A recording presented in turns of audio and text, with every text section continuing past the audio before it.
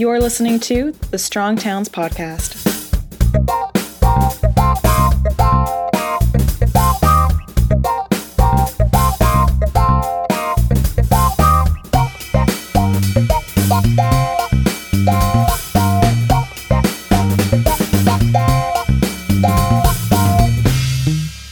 Hey, everybody, this is Chuck Marone with Strong Towns. Welcome back to the Strong Towns Podcast. You have seen the videos from Not Just Bikes. If you've not seen the videos from Not Just Bikes, you need to go on YouTube and watch all of them right now. You will be there for the next many hours, and you will find that well worth your time. Jason Slaughter is the creator behind Not Just Bikes. He's been on the podcast before. Jason, welcome back to Strong Towns. Thanks so much, Chuck. It's really good to be here again. It's cool to chat with you. One of your latest videos, and we try to, I think we tried to record this a few weeks ago, but it's going to be ancient by the time anyone hears this. Yeah, it's a few weeks old now, but because you've had a couple more that are really good. But the one I wanted to talk to you about really badly is titled "America Always Gets This Wrong When Building Transit." Describe American transit for me. You say in the video, bad, efficient, inefficient, slow. Let me give you the floor and just talk about American transit and contrast that with the transit that you're living with do we call you an expat? I don't know what we call you living in. I usually call myself an immigrant, to be honest, because an expat is a person who is typically on a limited time thing and plans to come home, if you will. And I do not plan to come So home. You have a new home in Amsterdam, but Yes. You're very familiar with North America. So of course, yes. And I've lived in the US and I've lived in Canada. Give us a rundown of transit over here and contrast that with over there. Yeah, so I've taken transit many times in the US and in Canada. When I think of the typical North American transit experience, I think back to when I was a teenager before I had my driver's license. And I had these buses that said they would come every half hour or every hour or every 45 minutes, but that could be anywhere plus or minus another half hour on top of that. And then two buses would come at once. Yes. I can't tell you how many times in my life I stood out in the cold at one of those bus shelters or at a metal stick in the ground, staring off down the road, thinking, how much longer is this going to be? And I mean, that's the transit experience in a lot of the US and Canada. With very few exceptions. I mean, there are some places where you could take transit to get to where you're going, you know, if you were in New York City or in Chicago or something like that. But the majority of places you're going to be reliant on a bus that is not going to come on time, and it's going to get stuck in traffic, and it's probably going to be an older bus that's clunking along, and it's not a good experience. Whereas, you know, when I think about taking transit now, and I take it on a regular basis, it's clean and it's efficient, and you know, I tap my card and I go. And even since that video was made, I spent a week in Switzerland, and that's to a whole other level on top of that. And I recently just released a video this week about the experience of taking the train in Switzerland. You know, where you've got buses and trams, and they're coming by so often you don't even need to look at a schedule. You just show up. You know, you know what destination you're going to. You just show up. The vehicle comes there, it takes you off, you connect to somewhere else. And in the case of the Netherlands and in Switzerland, the timetables are scheduled so that when one vehicle arrives, the next one's about to leave 5 minutes later, and you get there on time. You go to your next train or your next tram or your next bus or your next gondola, and it takes you off to where you want to go. And it's, you know, it's clean and efficient. You don't have to think about it too much. I mean, it's a night and day experience. I run a YouTube channel about my experiences living in different places in the world and about urban planning and the reasons for this. And urban planning is one of those topics that everyone seems to have an opinion on, but most people know very little about it. You know, a lot of people come with these missing expectations about why is it this way. Anyway, but we can get into it, the history of it in the US and everything else. I think my experience, both in Europe and here in the US, has to deal with the floor and the ceiling on how good does something get versus how poor something is. And you can go to Washington, D.C., you can go to New York, and you can have what I think, and I think you would agree with this, would be good transit service. Not amazing, not great, but good transit service. But the floor here in the US is so ridiculous. I've literally seen benches on the side of a 6-lane Strode with no sidewalk, surrounded by a ditch. That is a legit, this is a bus, like a bus actually stops here twice a day. The floor in Europe is nowhere near that, right? I mean, if we were going to say, like, what is the worst transit experience you could possibly have in Europe, not as an anomaly, like something breaks. I've been on a bus that broke down once, and, okay, I get it. But, something that would be a daily expectation. The floor is, there's just I don't even know any African or Asian countries that would have a low floor as we do here in the US. Talk a little bit about the floor. How low can it go? The floor in Europe is not going to be anywhere close to the floor in the United States. Oh my God, no.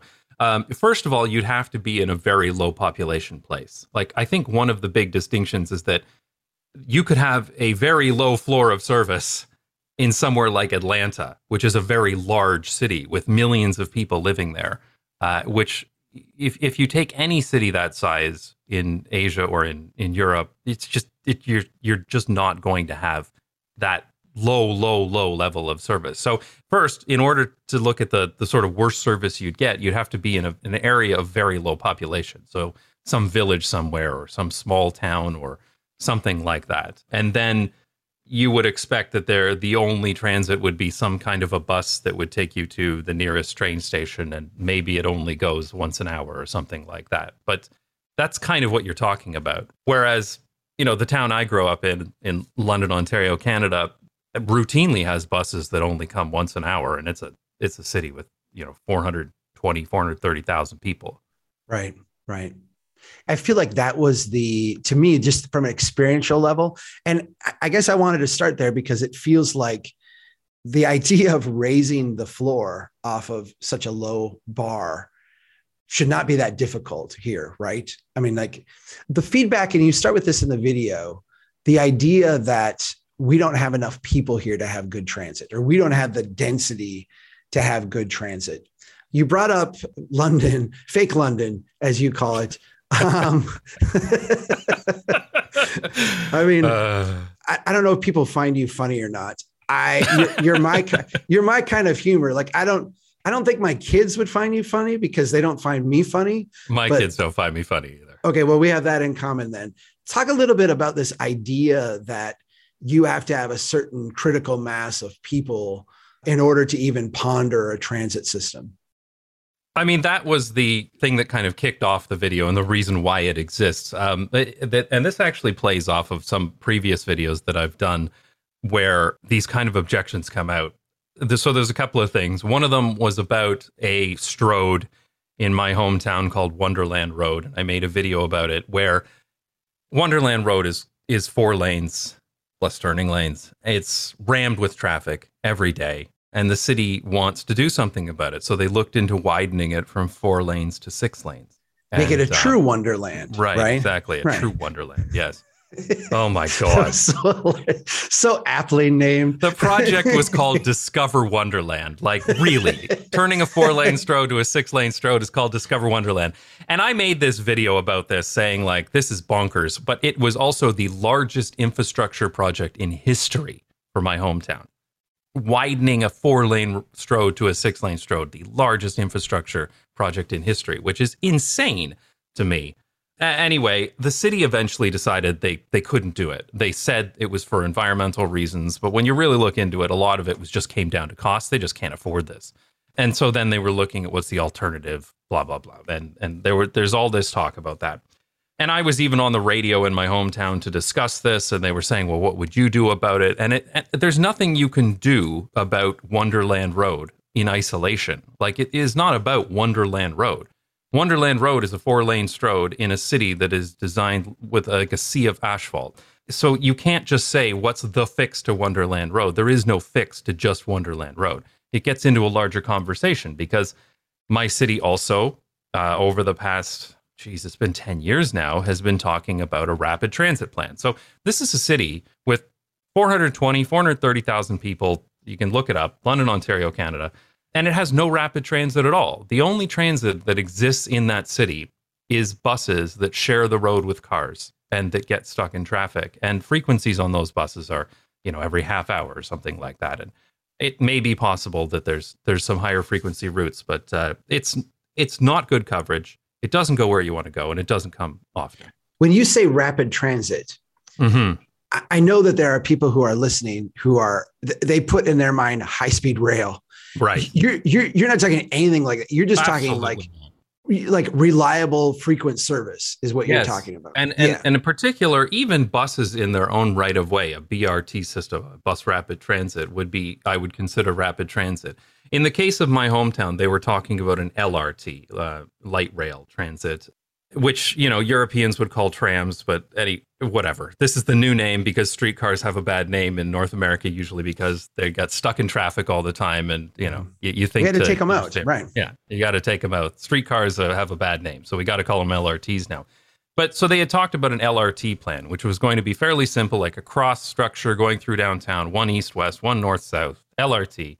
Pretty simple stuff, really. But then they decided that the ridership numbers weren't high enough. And there was always this discussion in there saying, we don't have the population for an LRT. I mean, an LRT, And this is where in the video, I went through the list of cities in Germany. I made a typo, which is great because got lots of comments on that. But anyway, made a list of all the cities in Germany. I think there were 40 cities in Germany with a lower population than my hometown. There were even a couple that I didn't include because their metro population was a little bigger. So there's about 40 cities, and they have trams, right? And of course they have trams. You don't need a huge population to have trams. I think the lowest on that list was 10,000 people or 20,000 people. But there's this constant talk in Canada, and I've heard it in the US as well, but I mostly follow this in Canada, where they say we don't have the population for an LRT. And it's stuck in people's minds that these Strode-filled exurbs and suburbs are these, I don't know, people think of them as like these pastoral villages or something, and these rural places that that's a city thing. Us folk over here can't have an LRT, and it just seems really bizarre to me. Look, the point is these cities are more than large enough to have a tram like that, and so then the question is, what is it that's holding? Why don't back, they? Right? Why don't they? I wanted to tell you something, and I don't think this will surprise you. It might surprise some of the people listening. Brainerd, Minnesota, my hometown, where I'm sitting right now.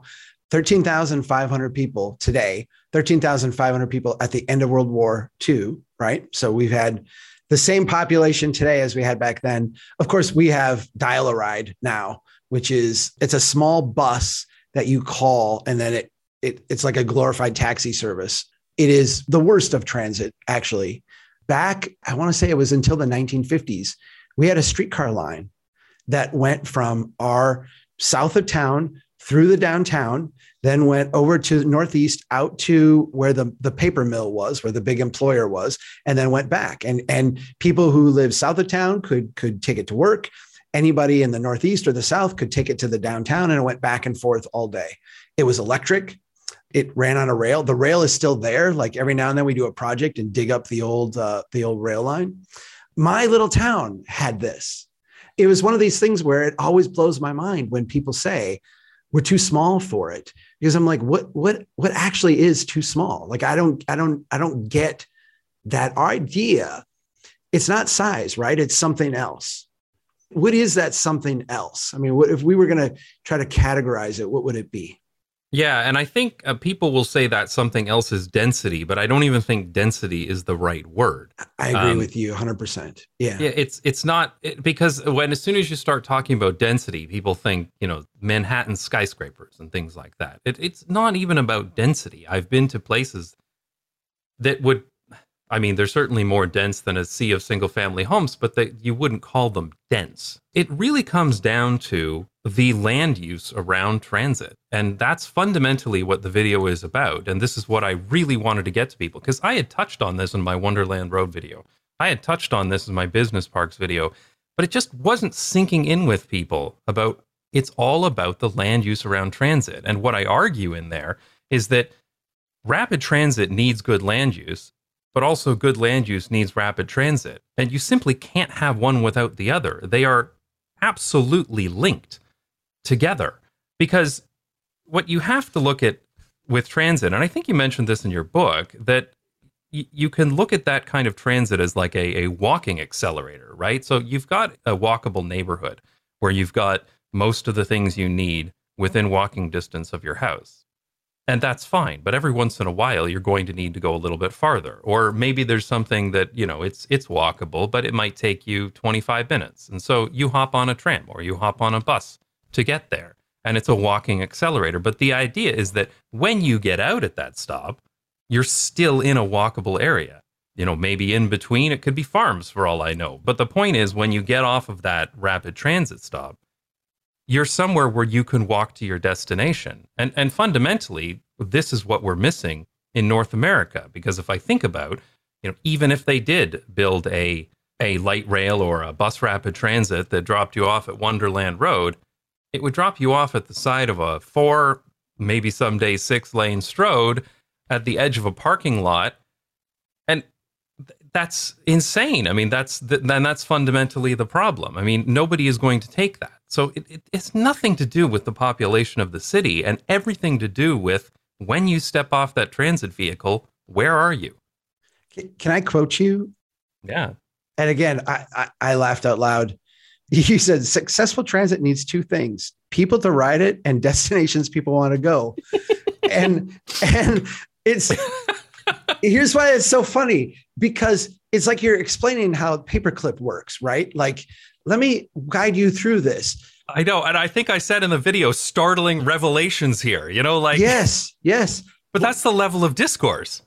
I know you acknowledge that you're not like some licensed trained professional doing transit studies and planning. I get it, granted. I feel like this is a level of discourse often inside transit agencies too. Like I feel like there's a lot of people who say, well, of course we get that. But when you start like developing the projects and looking at things, those 2 very simple precepts seem to get divorced from any reality of how we actually make things work. Your videos are so compelling. I mean, there's a reason why 900,000 people have watched this transit video. It's a really good video. You show the pictures of the sidewalks people are expected to walk across, the parking lots people are expected to walk across, the massive transit investments that are literally surrounded by parking lot and many, many kilometers, as you would say, many miles for Americans from anything you would actually want to go to. Is this an experience you ever have in the Netherlands? Is this an experience you ever have anywhere else? Is this just unique to us in North America?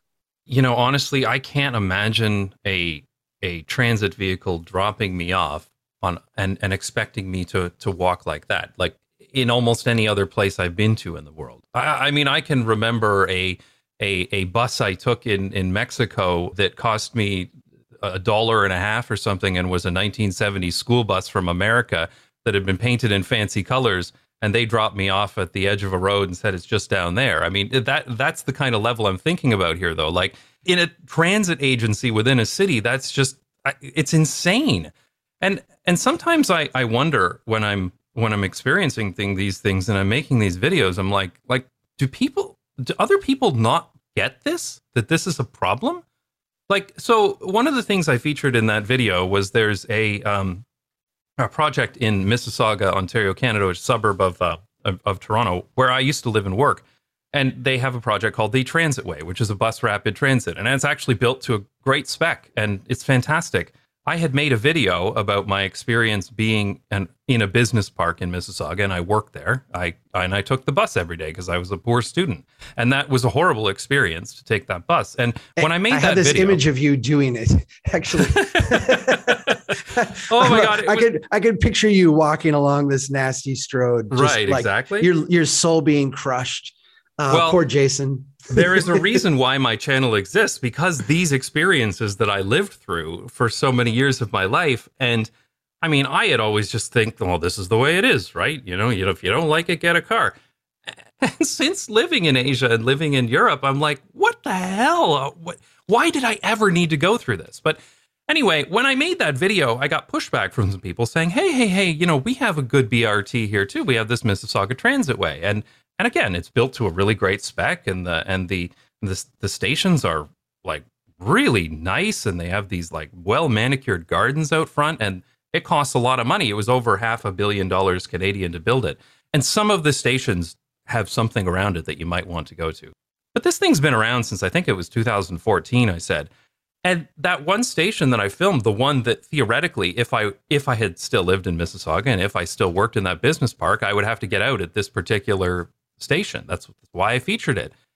When you walk out of this beautiful station with the concrete and glass and metal, and you step out, you're on a 4-lane intersection of 2 4-lane stroads, and the sidewalk, it's like 30 centimeters wide, which I don't know, you can say whatever that is in inches, I don't know, but it's like a foot. It's like it's crazy. Like I step out of this $500 million project onto this, I mean, it's barely a curb next to high-speed traffic, and I have to walk a kilometer along this to get to where my office was. And I looked at this, you know, after getting all the flack from people about, you know, well, we have BRT tier 2 and you're not really being fair. And I went and looked at this and I'm like, what the hell is wrong with you people? Like this is not acceptable at all. This drops me off at a corner where there's of nothing and nothing. In the video, I showed that across the street, there were some houses, but it's the back of the houses with their fences. You can't go into the neighborhood that way. So any way you go from that transit stop, you have to walk along, you know, choose your strode. And this has been around since 2014, and it's still like this. And I look at this and I think, like, how did anybody, anywhere along the path that requires the approval of a 500 and whatever it is $1 million project not look at this and say, this is insane? And so when I'm talking about, you know, transit needs good land use, this isn't even just bad land use. This is atrocious land use. This is completely and totally unacceptable land use. And we get surprised in North America that nobody takes transit. I mean, of course they don't take transit. Why would anybody who can afford a car do that? Right. You just said something that I know will rile up some people because, well, in the book, I call it a charitable overlay, you know, transit as a charitable overlay to the rest of the transportation system. And people got very upset with me about that because it's like, you're disrespecting people. You're not. I feel like our transit systems disrespect people. I feel like we treat them as charitable overlays. And the result of that is that the people building and designing and working on them are delivering systems that don't really think about the end user and treat them with respect. We treat it as if this is charity, so be happy with the scraps you get. You know, I mean, if anybody says that I'm disrespecting these people, I am absolutely not disrespecting these people. I was these people. And you are absolutely correct that this is disrespectful to them. And when I talked about the Mississauga Transitway, this is really great transit by North American standards. I mean, this is dedicated transit in its own right of way with brand new stations. This is great. But that's not the case for most people in North America. They don't get that. Most people in North America get a hole in the ground next to the side of the strode. Maybe it's paved. Maybe it's not. And it's got a little sign on it that says the route number of the bus. And that's it. That's what they're given. And it is so incredibly disrespectful because you're riding on this poorly maintained bus in most cases. It's clunking along. It's got diesel fumes coming out of it. It's a very unpleasant experience. It's jostling back and forth. But I think, you know, even if you bought newer buses, you drop people off in the middle of nowhere. I mean, really, honestly, is that acceptable? Like I've shown in other videos in my hometown where maybe there's a bench, but it's a bench and then it's another, you know, half kilometer across parking lots to get to anywhere you want to go. Right. And I mean, this is completely and totally unacceptable. Let me throw you a curve. I'll maybe make this an offer to you because I would love to have you come visit sometime. The best middle-class transit. So let's take New York and DC, Chicago. Let's take it out of the mix and say, where is the best middle-class transit? And by middle class, I mean the transit that a typical or even like an above typical median income family will gladly ride and feel joyous and happy doing it. Where is this in North America? And I'm going to answer my own question. Okay. It's at Disney World. I don't know if you've ever been, but ridiculous. I sit and watch people because I'm fascinated by the transportation system. You know, you've got the monorail, you've got boats, you've got buses. They have high frequency, they have reliability, they drop you off right at the door, they deliver you from destination to destination. And the fascinating thing about it is that people who would in normal circumstances absolutely despise and fight against and devalue the types of investments that deliver that, pay massive amount, like insane amounts of money to go and live for a week in Wonderland, literally not Wonderland Road, but literally Wonderland, where they can go from a high density living place with, mixed use development, get on a bus, go to a shopping area, get on a bus, go to a recreation area, and they do it with ease and they pay a premium to be able to do it. I don't feel like this is the broken humans rejecting this lifestyle. I feel like this is the humans rejecting what has been delivered to them, but also being kind of force-fed a diet of auto-oriented type of design. Can you talk a little bit about the auto-oriented and go ahead and react to that? Well, I think there's two things I would say to that. The first, and I hear this all the time in transit discourse in North America, the first is that people make the assumption that because a certain type of transit does not work where they live, that type of transit does not work. That is a very, very common thing. Like people will say like, oh, come on, it'll take me 2.5 hours to take the bus, but I could drive there in 35 minutes. Therefore, buses are terrible. And I'm like, no, the way that your city has been designed and the way your transportation infrastructure is designed is terrible. Buses work just fine in lots of places in the world. And so do trams, and so do trains and everything else. Sorry, the other thing I was going to say about the Disneyland is that I constantly hear from North Americans who go on vacation to Europe and they have such a lovely time, and you hear them talk about it and like, oh, there was this great cafe just down the street from our hotel and we got on the tube or we got on the tram and it took us right to this wonderful little place and then they come back to their Strode-lined hellscape, as I like to call it, and they fight, for every last parking spot and every. Hey, Target has a Starbucks now. Yeah, I know, right? And there's this mentality there that's there and this is here and we can't be like that. And you hear it also in the discourse. It's like, oh, Europe's old. And, they have these medieval streets, so of course they could do this. Well, most of Amsterdam was built after 1960. The vast majority of the land area of Amsterdam was built after 1960. We have the towns of Almere and Lelystad that were built on reclaimed land. They were both built in the 1980s, and they're not like this. I mean, it's not about that at all. But people get it in their heads that this is there and that is there, and, these things have to be different. But it really does come down to the choices that have been made to make things car-centric. And like I talked about in the video coming back then, that it really is good transit, good land use have to come together. When your restrictions in your city require minimum parking requirements, when they require these big lane roads, when every time you want to put in a shop, you need to have the parking and then you need to do the traffic study in order to widen the roads enough for the expected amount of traffic, that determines what that land use is going to be. That your hands are tied here as to what you could actually build, even if you were a developer. And the number of problems with this are huge. I mean, banks don't want to finance something different because there's a risk and everything else, as you well know, and I'm sure a lot of your listeners know. But even if you were a developer that says, look, I want to build the most wonderful, walkable development that the world has ever seen, you will just come up to every single step of the way. There is something in there that has been put in to make things car friendly that you have to overcome. Then you end up with the Wonderland Road problem, where you've gone and you've built this with wide roads. You've gone and built this with free parking and too much parking. You've gone and built this so that there's literally no other way to get around but a car. and then you suddenly fill up your roads, and then you're suddenly broke, and then you can't deal with your traffic.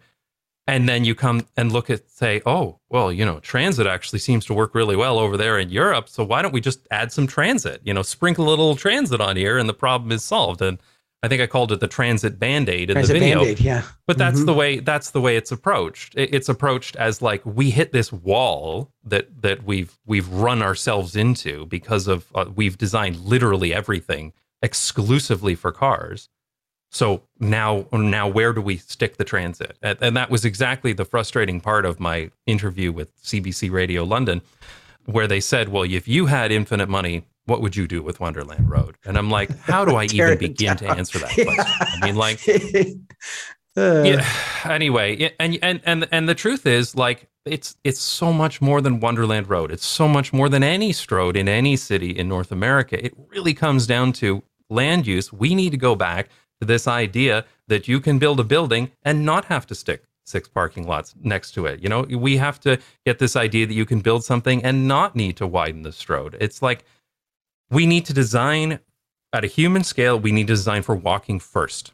And the major thing I advocate on my channel is everything needs to be designed for walking, and then everything else that you need needs to be added in so much as it's compatible with walking.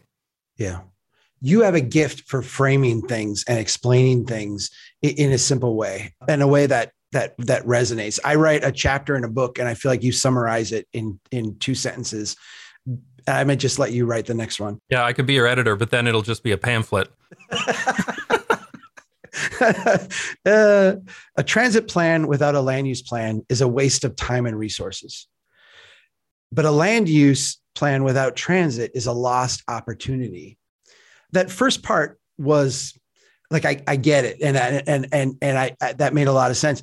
The second part of it being a lost opportunity, as soon as you say it, I'm like, yes, I'm with you.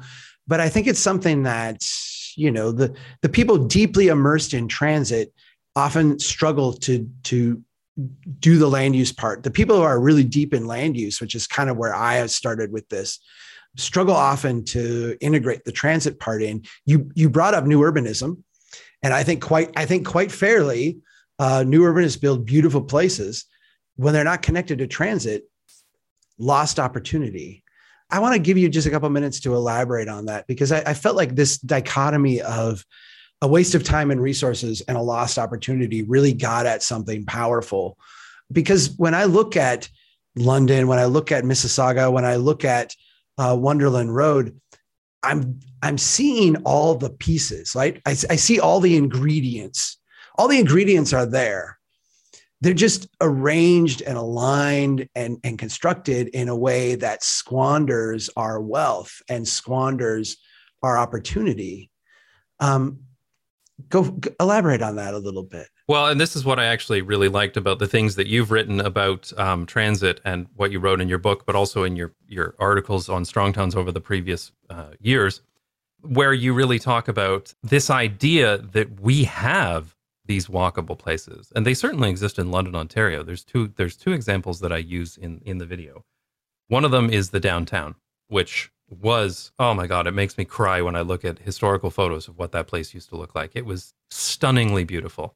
It's funny, when I was talking about it compared to Swiss cities, somebody said, well, that's because they get so many tourists there. And I was like, well, if this place still looked like that, we'd get tourists too, right? People would flock from all over North America to come see what our downtown used to look like.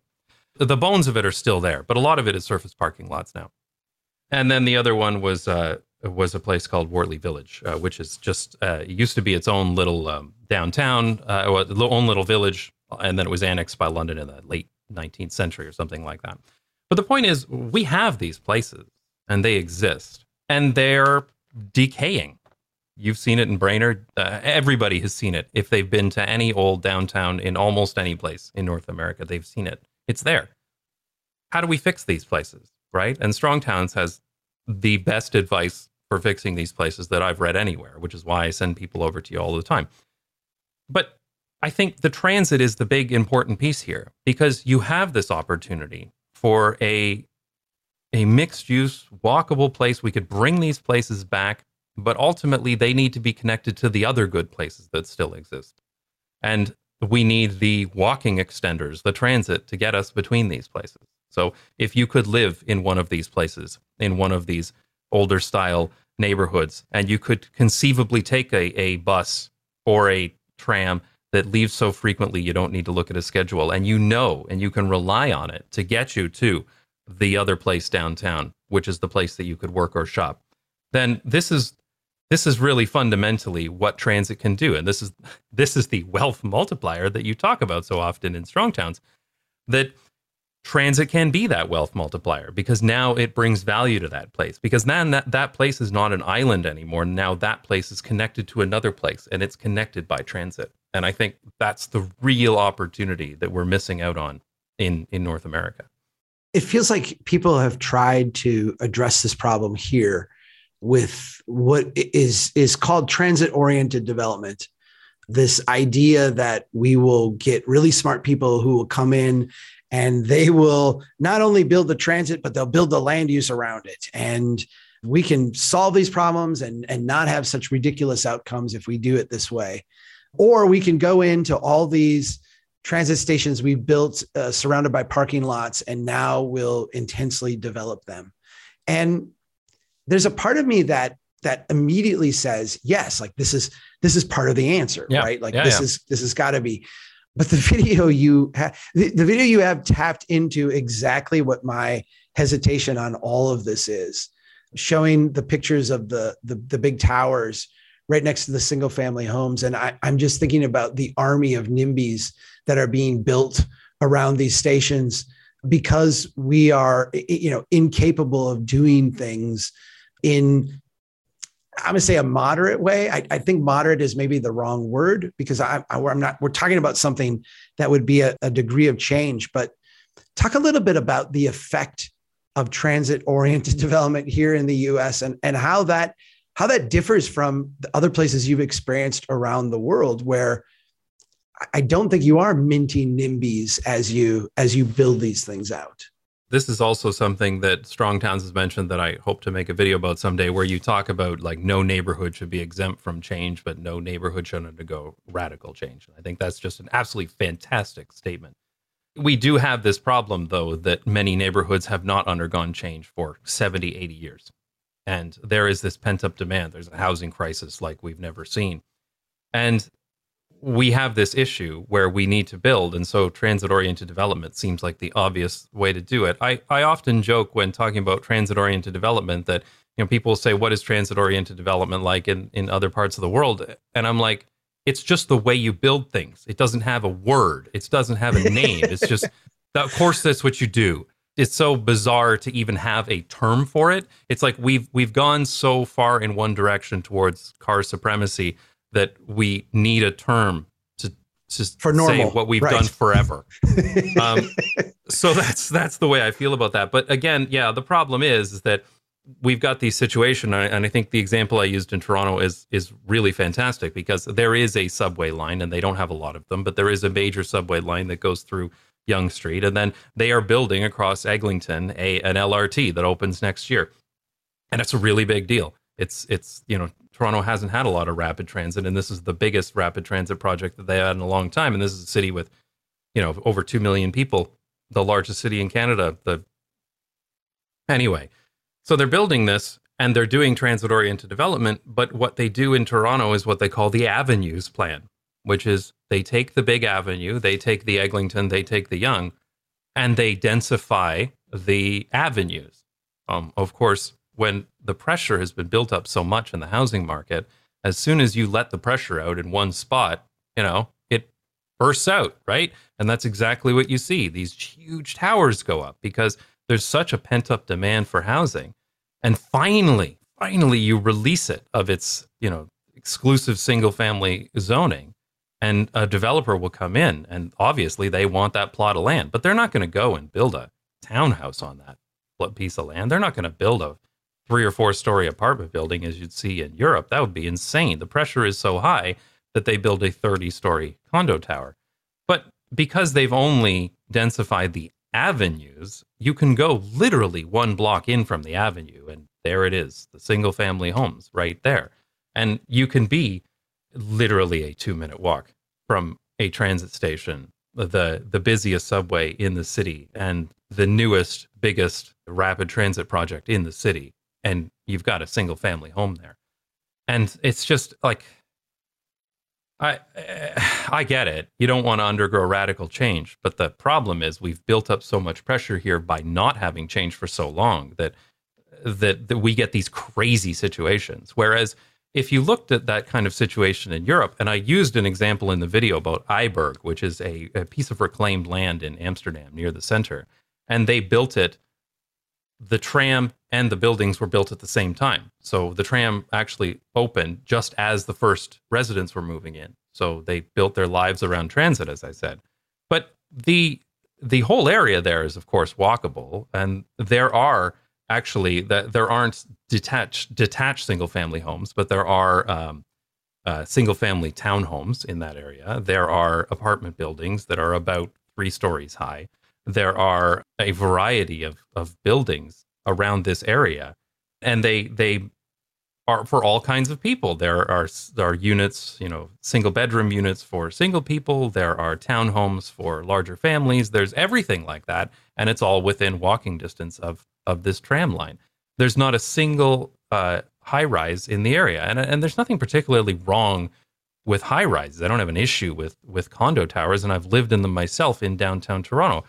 But to have those extremes is what I see in North America. It's only the extremes. Either you live in the single family home or you live in the 30-story condo tower, and there's nothing in between. Whereas in Europe, there's only in between. You in a new neighborhood like that, I mean, you can find single family detached homes in Europe. They'll be a little bit out of town and fine. But when you're building a new development like this, there's going to be townhomes, there's going to be apartment buildings, but it's only going to be that middle. It's neither going to be the extreme on either side. And it's just so different and in the whole approach to everything. And I think this is this narrative I just get so annoyed with, this response that I get from people in North America when I say maybe we should build something other than single family homes, and they'll say, I don't want to live in a concrete box in the sky.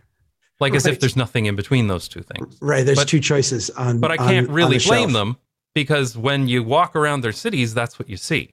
It occurs to me as you were discussing this, just how that dichotomy or that flood of capital into the avenues is actually enhanced by the fact that the design of the avenue, which are typically like Strode designs, actually devalue the land along it. It makes it so you don't want to live along it. And it almost creates this situation where we'll build towers to house people who can't afford single family homes or are in the period of their life cycle where they were not able to get into that single family home when it was priced, in a good way.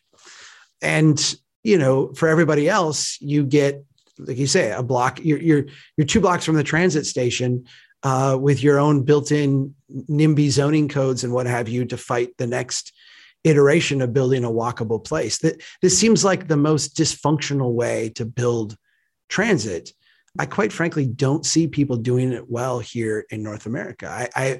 I'm sure that people listening can send in examples of like, oh, we've got it figured out and we're doing this well, but I have not experienced that. And I've experienced a lot of North American transit. Yeah. I mean, I referenced a video by City Beautiful, who is an urban planner. He's a great YouTube channel. That he had been to Portland and seen it done correctly. So I do believe that it's possible to do it correctly, but it's certainly not common. Let me use Portland as an example for this last question I want to ask you, because I feel like the tension that I always get into with transit advocates and transit planners and other people who really want to see more trains built, particularly, is the phasing question. What do we do first, and how should we lead? And I feel like your video points out really well that this is not an either or a first and they go together. The land use and transit goes together. Agreed. I get it. But I look at Portland and I see Portland held up as like an example of a city doing this really well. I've been to Portland and I've seen lots of transit stops with nothing around them. we made the investment and now we're going to develop it, but it's been decades later and it's still not developed.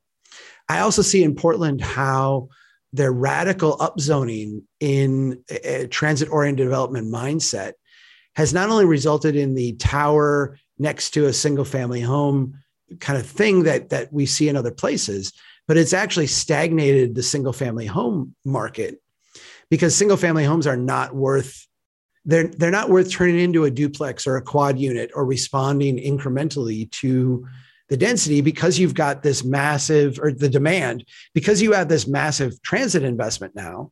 The only really viable thing for that is a tower. And so it will sit there and stagnate for 10 years, 20 years, until someone buys it and does the really intense thing there. Talk a little bit about phasing. And I'm particularly interested in how you would do phasing in the Netherlands. You mentioned a couple new towns that were built and how they turned out differently than what you would expect to see here. Why does that happen that way? Do you know? I mean, I'm assuming it's more than just a culture. I'm assuming that, there's something going on behind the scenes that actually delivers this as more of a complete product than, the bifurcation that we have here.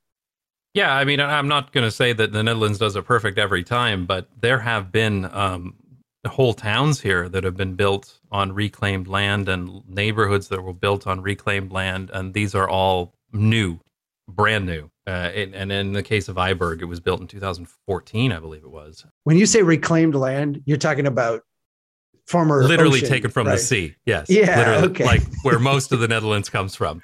Right.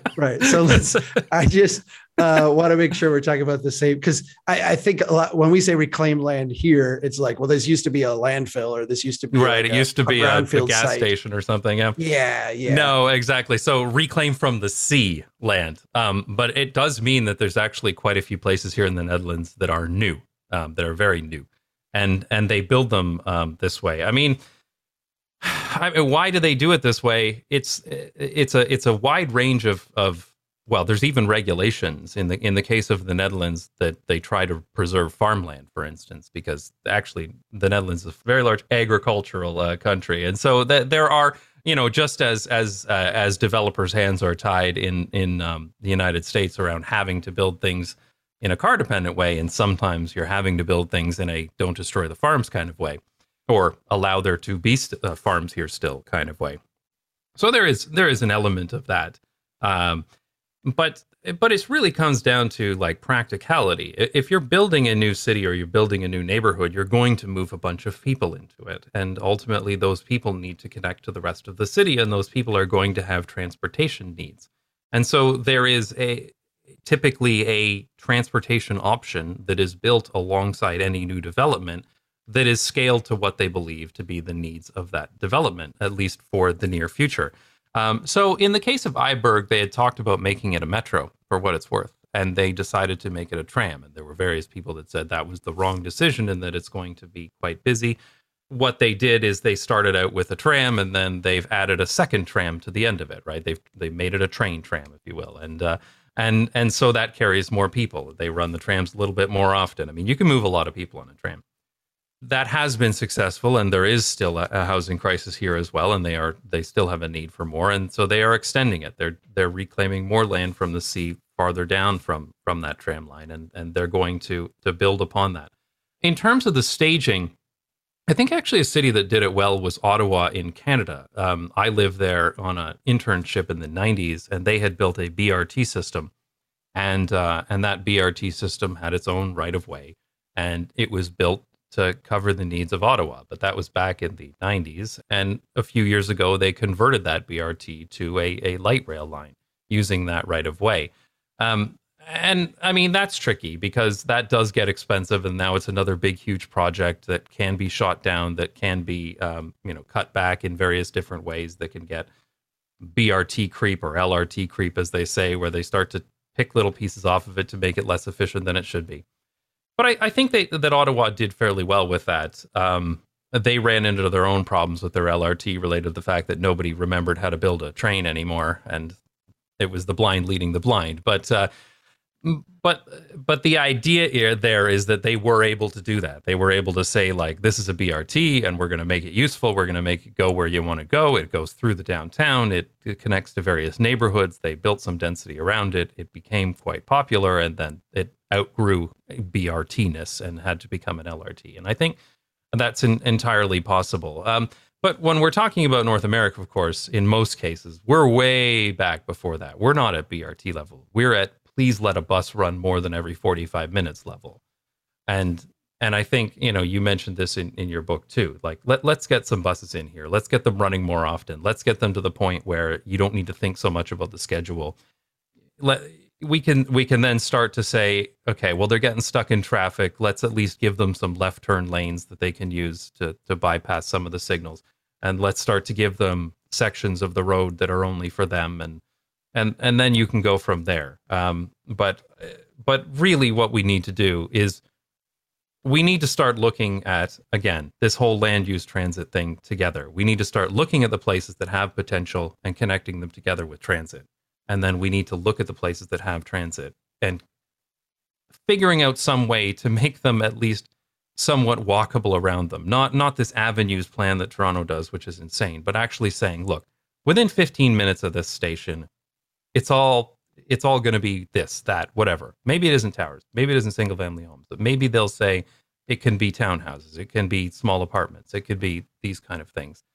We have to start doing this because that's where a transit plan is built. And again, coming back to it, when I was asked on CBC Radio, what's the solution for Wonderland Road? There is no solution for Wonderland Road.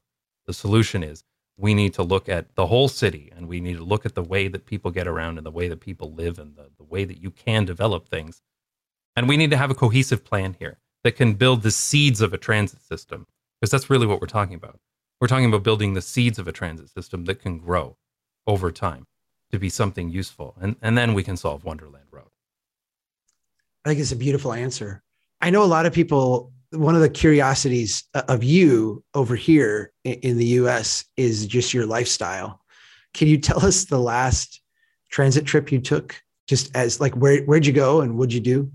The last transit trip I took. Well, I mean, the interesting thing is here we cycle an awful lot, but yeah, I took a transit We'll trip. talk about your last cycling trip. Well, and even before we get to that, I will talk about my last transit trip because I did it with my kids. We went to the Science Museum here, and we wanted to go out. They're out of school now for the summer, and we have what are called museum cards that get us into all the museums for free, so we can pop by for a few hours anytime we want. And we took the metro there. We walked over to the tram station. We took the tram up to the local metro stop. We took the metro up to Amsterdam Central. We walked to the museum. And, it was the three of us. My wife had to work, but I had them off for the day because of the summer. And yeah, that's what we did.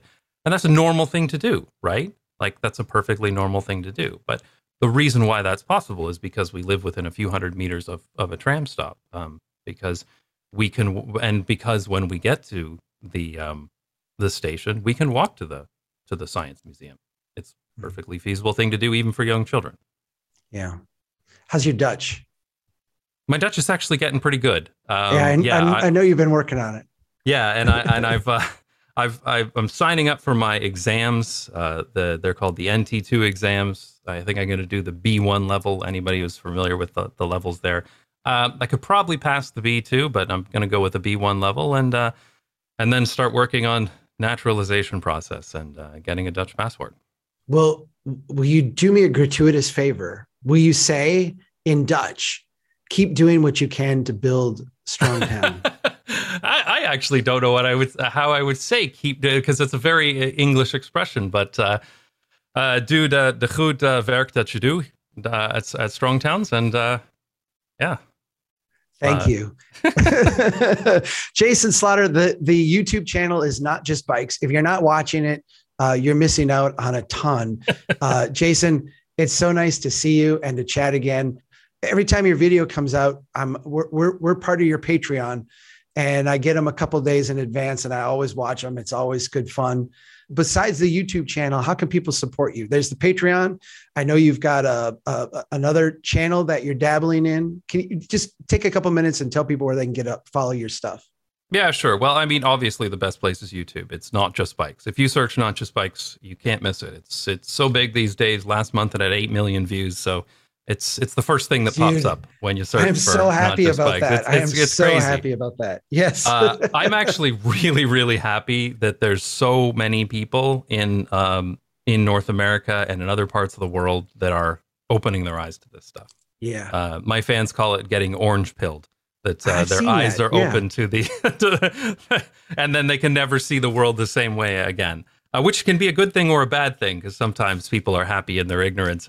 But anyway, so yeah, Not Just Bikes on YouTube. There's the Patreon. I put some extra videos on a service called Nebula as well, so you can sign up for Nebula, which has lots of other creators, including City Beautiful. So, but yeah, search Not Just Bikes. You'll find me. Can't miss it. I'm on some other platforms, TikTok, Instagram, Twitter, but it's mostly around YouTube. Jason, thanks so much. Thanks for taking the time, especially with the time zone difference. I appreciate it.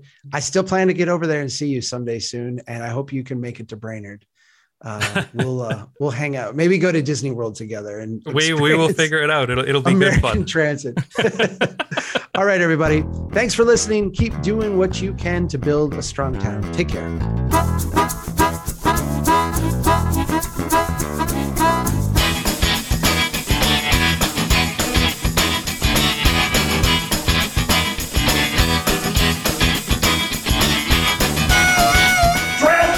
Require what? Drastic measures, yes! Who said that? They know that America's one big pothole right now. Bill. That's the story. Chuck Maroon, this has been fascinating. Who made the city?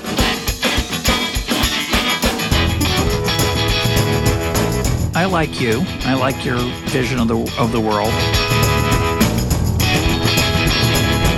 The United Nations Earth Summit, Agenda 21. Yeah.